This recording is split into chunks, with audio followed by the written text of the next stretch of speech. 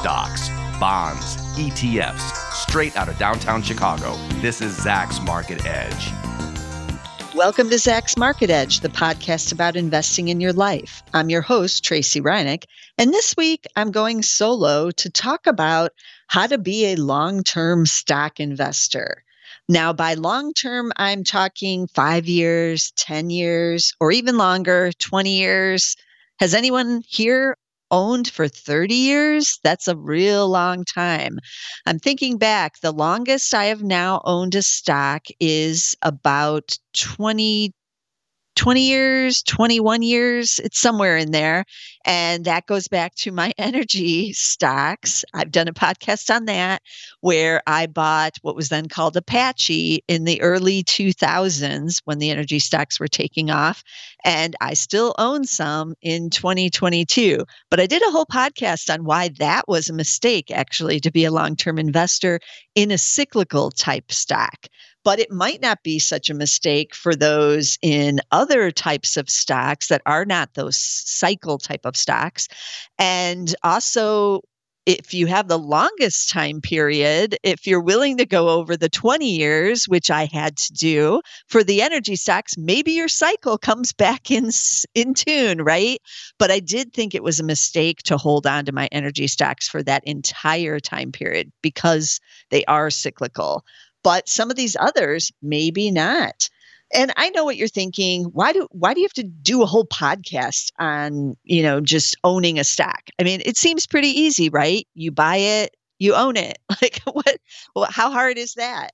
As long as it's a good company and it's growing those earnings, how hard can it be? But now that we're in this bear type of sell-off that has lasted about 8 months now, I think some of you are realizing and discovering that long-term investing over, many years, 5 years, 10 years, is maybe a little more difficult than just simply buying and holding. The buy and hold was easy over the prior 2 years, the first 2 years of the pandemic, because all we saw was basically all boats rising. But now we're in this bear market. A lot of those big winners have pulled back. And now many of us are in the doubting phase, right? Of, hey, maybe this isn't going to work out like I thought, or things are tough, or I'm in the red on this stock that I bought 2 years ago, with so many stocks round tripping, as I'm calling it, back to their 2020 lows. Now all of those gains are wiped out and we're beginning to have the doubts, and that doubting is common for long-term investors. But that doubting will also make you a better investor, because in some situations you should be doubting, depending on your company, right? No company grows at double digits forever, okay, except maybe Alphabet. But almost no one else has been able to do it, right? And so no company will stay on the same course. Look at Meta platforms. Heck, I bought it, and I'm sure many of you bought it when it was simply Facebook. And then, it added Instagram, and it's created these other businesses, and now it's going into the metaverse. So it's a completely, or maybe soon to be, completely different company than the one you originally bought almost 10 years ago on the IPO now. So you always have to be watching your companies, what is happening in the business. Because remember, the long-term investor owns that business. You are owning the earnings and those sales. So you want to make sure it's doing what you want it to be doing. That kind of harkens back to why Warren Buffett sold IBM out of Berkshire Hathaway, right? He had that big stake a decade ago and he owned it for numerous years, but then suddenly he sold it because, in his words, the company was not going in the direction he thought when he originally bought. And so it's time to get out of that. So that's a topic for another podcast on when to sell. We've talked about that, especially on long-term investing. But how to kind of stay in the game as a long-term investor is also a skill that needs to be learned. Sometimes you just do it because you aren't paying any attention or you're just the stock is sold off so much, which we're seeing kind of now, that you're like, oh, well, I might as well just stay in this and dollar cost average into my position here, or because the stock is on sale and I still do like the business, so I'm going to stay in it. That has happened. I have ended up doing that with my energy positions. I've dollar cost averaged it into it as the stock has pulled back here. But what else can you do to kind of stay the course? And I started thinking about this when I saw Jim Cramer's Mad Money this week here in July 18th of 2022. So he moved his show, Mad Money, over to the New York Stock Exchange. So he had kind of this, reintroduction show talking about what stocks have done since he started Mad Money in 2005.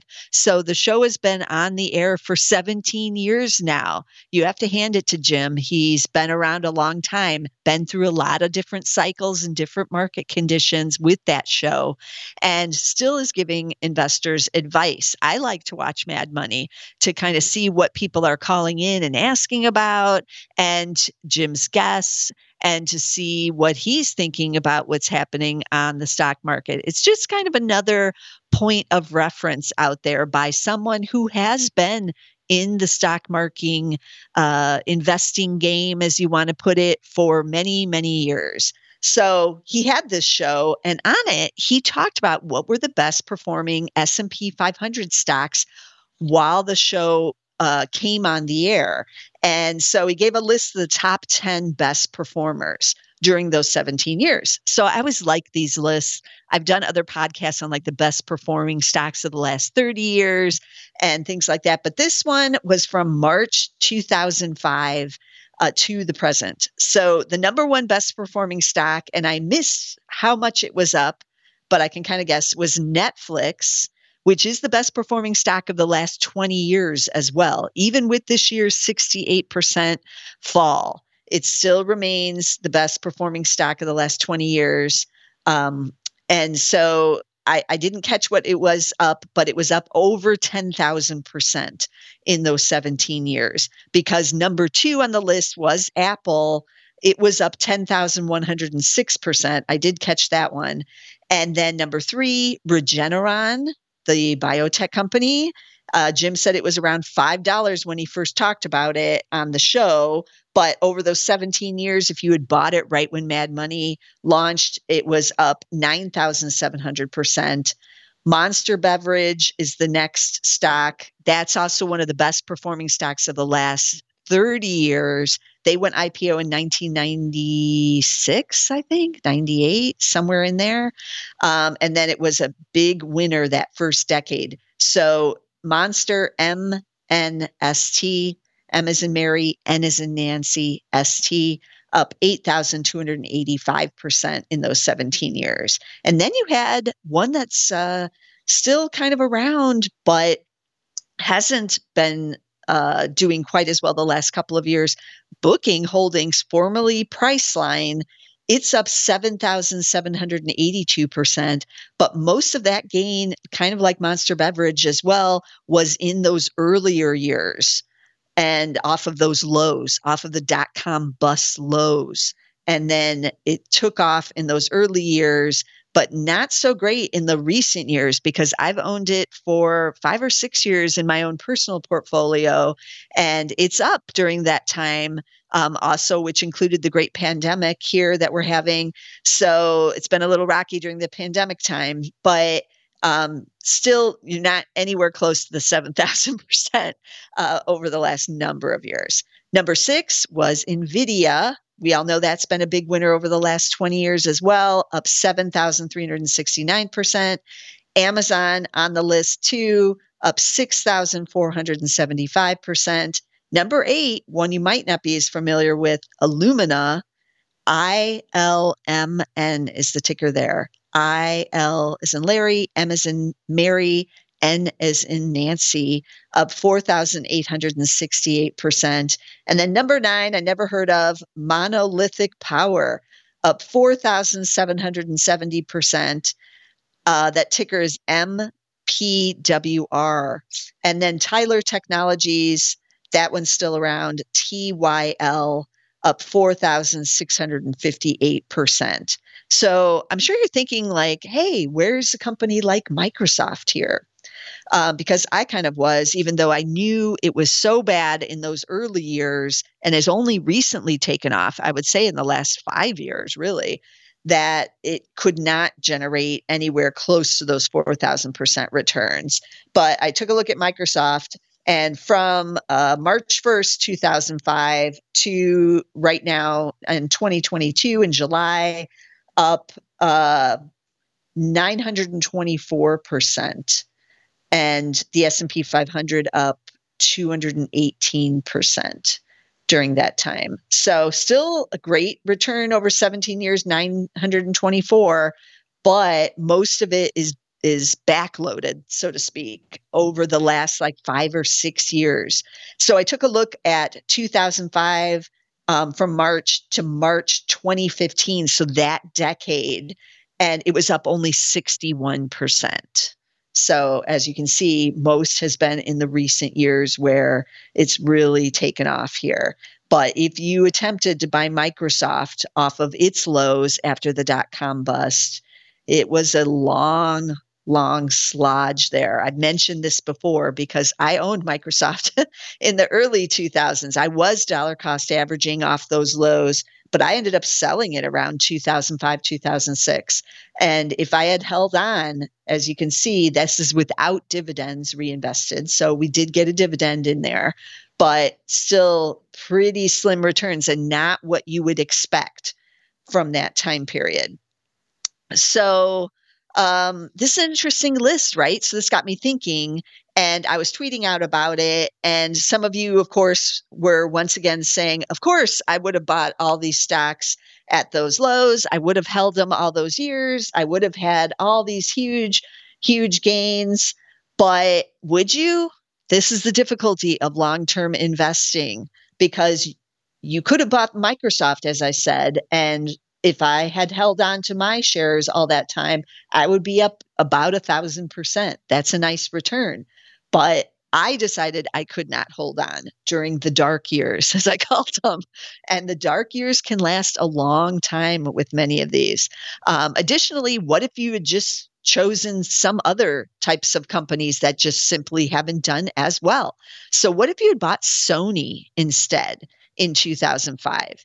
You would be up 124% over the last 17 years. It has done better as well, like Microsoft, in the last several years.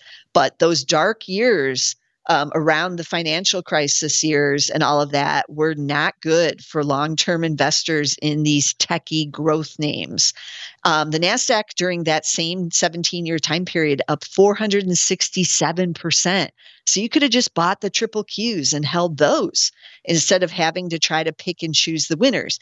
But if you do that, then you don't get lucky and buy Apple or Tyler Technologies. So if you don't roll the dice correct and just buy the index, you're not going to get the 4,000%, right? But if in 2005 you had decided to buy Yahoo instead of a company like Google, which had just gone public in 2004? Well, Yahoo is not even out there anymore. Like, what is it doing? And you can see the difference. But I'm bringing this up because it's very difficult to know what is going to be the winner at that time. Think about Booking Holdings return again. So it's up 7,782%. And it is one of the big online travel agencies. But Expedia was around in the early 2000s too. And that one is also one of the winners of the online travel agency companies. And Expedia shares up just 103% during that time period. So, but I still like Expedia and I still use it. So what if I had picked Expedia instead of Priceline back in the day? I know I can give all of these other types of examples like this, but you're getting my point now. Like, it's not simply that easy to look back and go, of course I would have bought Amazon. Although Jim Cramer kind of made it seem like it was. He kind of said, we use Amazon every day. Of course you should have been buying it. But it didn't make money until a couple of years ago, even when finally AWS put it into the green. So for a lot of investors who want companies that actually make money, no, buying Amazon in, even 2012 was not actually a no-brainer at that time. So these are couple things to keep in mind for those of you who are trying to be good long-term investors or just long-term investors at all. And I have a few other tips to help you kind of stay the course. So keep in mind that dividends help a lot during the dark times. Now, Microsoft did pay a dividend. It finally started paying one in like mid 2000s. And so you could have gotten that dividend all those years. And it wasn't like a bad yield at all. I think it was between 2 and 3% at some point in there. But for those of you who want big growth and big gains, it maybe wasn't enough to stay in the stock. But that 2 or 3% can really help your overall returns, right? I've talked about this in the past where just getting an extra 3% from a dividend yield means you only have to get 4% in the share growth to, the share price growth to actually get 7% a year.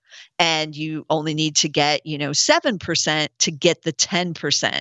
And that extra 2 or 3% is a big deal. And it compounds for you year after year if you reinvest that dividend. So you start to get some good compounding happening there after like a decade, and that dividend becomes even a bigger deal. So I do like to own some stocks that pay a dividend for my long-term investment. Not all of them have to, but I do like to own some that pay because it will reward you for your patience, and it tends to keep you in the game a little bit longer because at least in your mind, at least I'm getting something and I'm buying some more shares while I'm at it.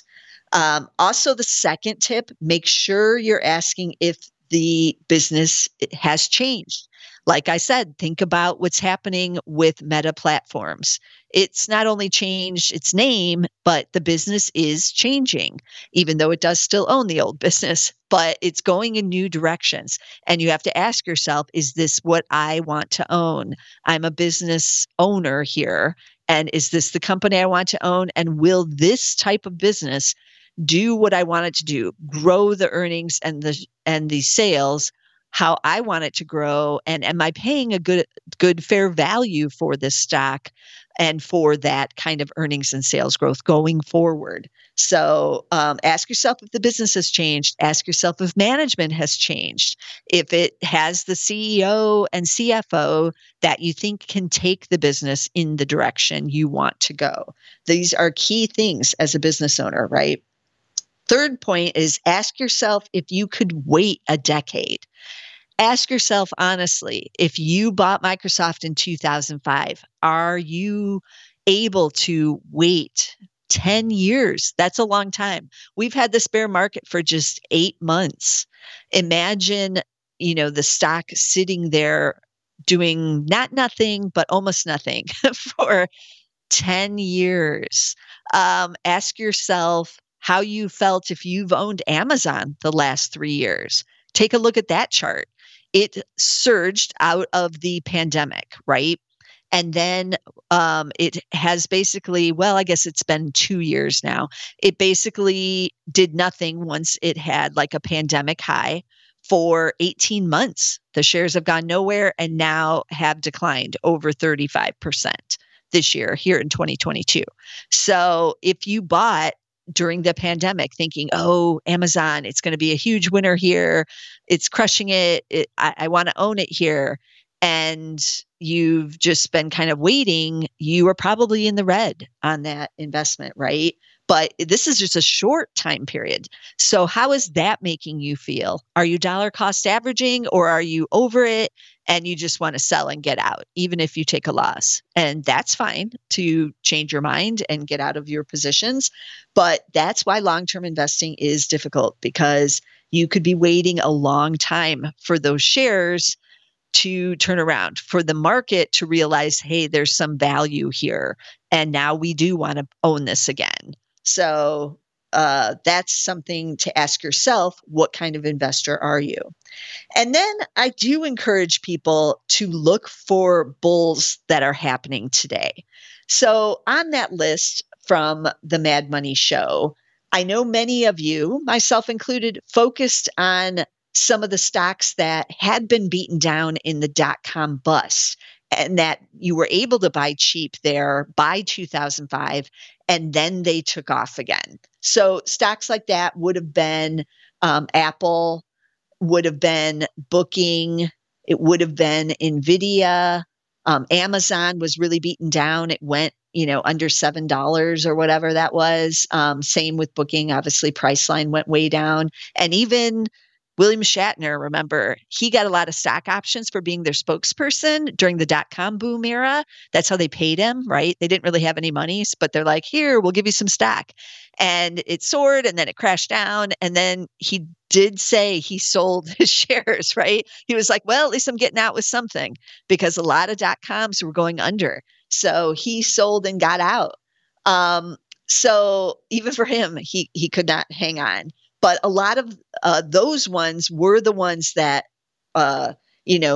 crashed down and then rebounded. So I know a lot of you are thinking similar situation today, right? We've had a lot of these stocks that have seemingly crashed down, and maybe this is the buying opportunity like 2003, 4, and 5 was on those dot-com stocks. But look at a few of the other ones that are also on this list. So Netflix, the best performer, it didn't go IPO until after the dot-com bust was well underway. So it was never a dot-com. It went IPO on May 23rd, 2002. Or think about Alphabet. It's not on this list, but it too went IPO well after the time of the dot-com IPOs and mania. And Google went IPO on August 19th, 2004. So both of those stocks became bullish stories basically on their own. They weren't bulls or, bubbles and crashed down. No, they were already doing their own bullish thing separate from that other cycle, basically. Same with Meta Platforms. It didn't go IPO until well after the dot-com boom and bust, and well after the financial crisis. So it wasn't until 2012 that one finally went. We got the social media stocks starting in the last decade. So that created a new boom in those types of social media stocks and that industry. So that was a whole new thing. So I encourage people who are investing for the long term to not just focus on what has crashed down now, because there's always a new bull somewhere, and there's always a new bull going on in some other industry, whether or not it's like a new industry, like maybe cybersecurity, something like that, which has also seen a pullback. But those stocks maybe are part of where the new bull might be. Maybe it's cannabis. Those stocks have gotten hit pretty big, but maybe cannabis will be the one that starts into a new bull. We know some of the cyclicals might be in new bulls here, as they were in the 2000s as well, including agriculture and those fertilizer stocks, which surged in the 2000s, and also energy, which surged then and is on a bullish track here now too in 2022. Some of those can be owned for the longer term if you get in early enough in the cycle to own them 5 or 6 years, maybe 10, but that would be stretching it. But you have to know you're buying a cyclical when you buy those types of companies. Some of these others weren't cyclicals, but just businesses that you can manage to get into either after a bust of some kind, or they're new and they're in new areas. And so that's when you can look for some of these long-term bulls as well. So I encourage you to not focus on the past, right? But look to the future as a long-term investor. But it doesn't hurt maybe to throw some money at some of your favorites that have crashed down, right? But just know that you may guess wrong. You may guess Sony. You may guess Yahoo instead of Apple or Alphabet, now known as Google back then, but now Alphabet. Also, some of the older names that have been around forever may also not turn out to be how you foresee either. And I always bring up the example of General Electric, GE, because from 2005 to the present, those shares are actually down 75%. And GE used to be a long-term holding for many, many investors, which goes back to my tips for being a long-term investor. Tip number 2, ask if the business has changed and what is going on with the business, because you are an owner, and even over 100 years' time, things will change as they have with General Electric, sometimes for the good. Sometimes they will morph into something completely different, like Amazon, which was an online shopping site, which now owns one of the biggest cloud businesses, right? Who could have seen that coming? Nobody. So Amazon investors got lucky that they were able to morph into this other business. Microsoft has able to morph beyond its initial business from 40 years ago as well. GE itself has also morphed well past its initial business, but sometimes not in a good way in the recent years. But again, it's hard to pick the individual holdings, and it's hard to pick the winners, even though Jim Cramer made it seem like, of course, these are so obvious on the list. They're really not that obvious at the time. And so that's where maybe some luck comes into play. Maybe you just happen to like a certain product and you buy it on the sell-off. And then you have to have a strong enough stomach to hold on through the ups and the downs, as we're seeing right here, because this is a major down, right? In Netflix, even Apple down 15% year to date here in 2022. Booking has been up and down big. NVIDIA down really big this year, and that stock hasn't really seen a big pullback in a long, long time. So again, that's part of being a long-term investor. It's hard to do, not easy, but you can stay in the game. But it takes dedication and, again, a little bit of a luck. Get those dividends, at least on some holdings, and know your companies. Follow along, see what's going on with your companies, and don't panic. That's key as well. Don't panic. Think longer term if you can. And then hopefully you do get maybe at least one. It only takes one of these top 10 that was on Cramer's list of the best performers since 2005 to make your portfolio. And that's what we're all in it for investing, right? To, see those gains and to be good investors, especially over the long term. So let me recap some of the stock tickers I talked about, because there were quite a few in this episode. So there's Netflix, and that's down big, but will it stay down, or can it reinvent itself once again? By the way, I still get the little red envelopes in the mail. Yes, I'm one of the few. I think they said there was 1 million people who on the 20th anniversary who were still getting the Netflix DVDs. I have thought about canceling it because there's so many streaming services that contain so many of the newer movies now, but I'm still getting it because I do like to get some of the back catalog that you can't get anywhere else. But remember, they used to just ship us DVDs in the mail, and then they invented the streaming and we're off to the races. So invention is key. So Netflix, NFLX. Then we talked about Alphabet, GOOGL. I own that one. I've never owned Netflix, actually. And then we talked about Apple, AAPL. We talked about Regeneron. We mentioned that, REGN. They're still around and big in the pandemic. Who knew back in the day that a pandemic would come and Regeneron in the news?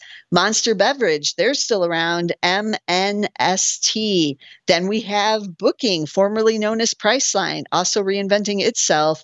BKNG is the ticker. I own that one. NVIDIA, one of my favorites, the beast, as I used to call it, NVDA is the ticker there. Amazon, I still own that. I bought a couple of years ago, but I didn't get in on the lows. I've talked about that. You don't always have to get in at the very lows to have a big winner. AMZN is the ticker. Illumina, also on the Mad Money list, ILMN. ILMN is that ticker. Monolithic Power, MPWR. Tyler Technologies, TYL. I mentioned Meta Platforms several times, META. And then we also had Sony, SONY. It's down off of its highs. Looks kind of interesting here as well. And then we talked about GE, Expedia, EXPE is their ticker. And so this is a big list of big cap winning and interesting stocks in this episode. But find your new stocks that are going to make up these lists for the next 10 or 20 years, because they're out there right now. We just don't know what they are. But it's always fun to try to find them. So be sure to subscribe, because that's what we try to do on this show. We try to find great companies that will be winning stocks every week on the Market Edge. And so you can get us on SoundCloud. You can get us on Apple Podcasts. You can get us on Spotify. But be sure to get us someplace. And I'll be back next week with some more stocks. This material is being provided for informational purposes only, and nothing herein constitutes investment, legal, accounting, or tax advice, or a recommendation to buy, sell, or hold a security. Do not act or rely upon the information and advice given in this podcast without seeking the services of competent and professional legal, tax, or accounting counsel. Publication and distribution of this podcast is not intended to create, and the information contained herein does not constitute an attorney-client relationship. No recommendation or advice is being given as to whether any investment or strategy is suitable for a particular investor. It should not be assumed that any investments in securities, companies, sectors, or markets identified and described were or will be profitable. All information is current as of the date herein and is subject to change without notice. Any views or opinions expressed may not reflect those of Zacks Investment Research as a whole.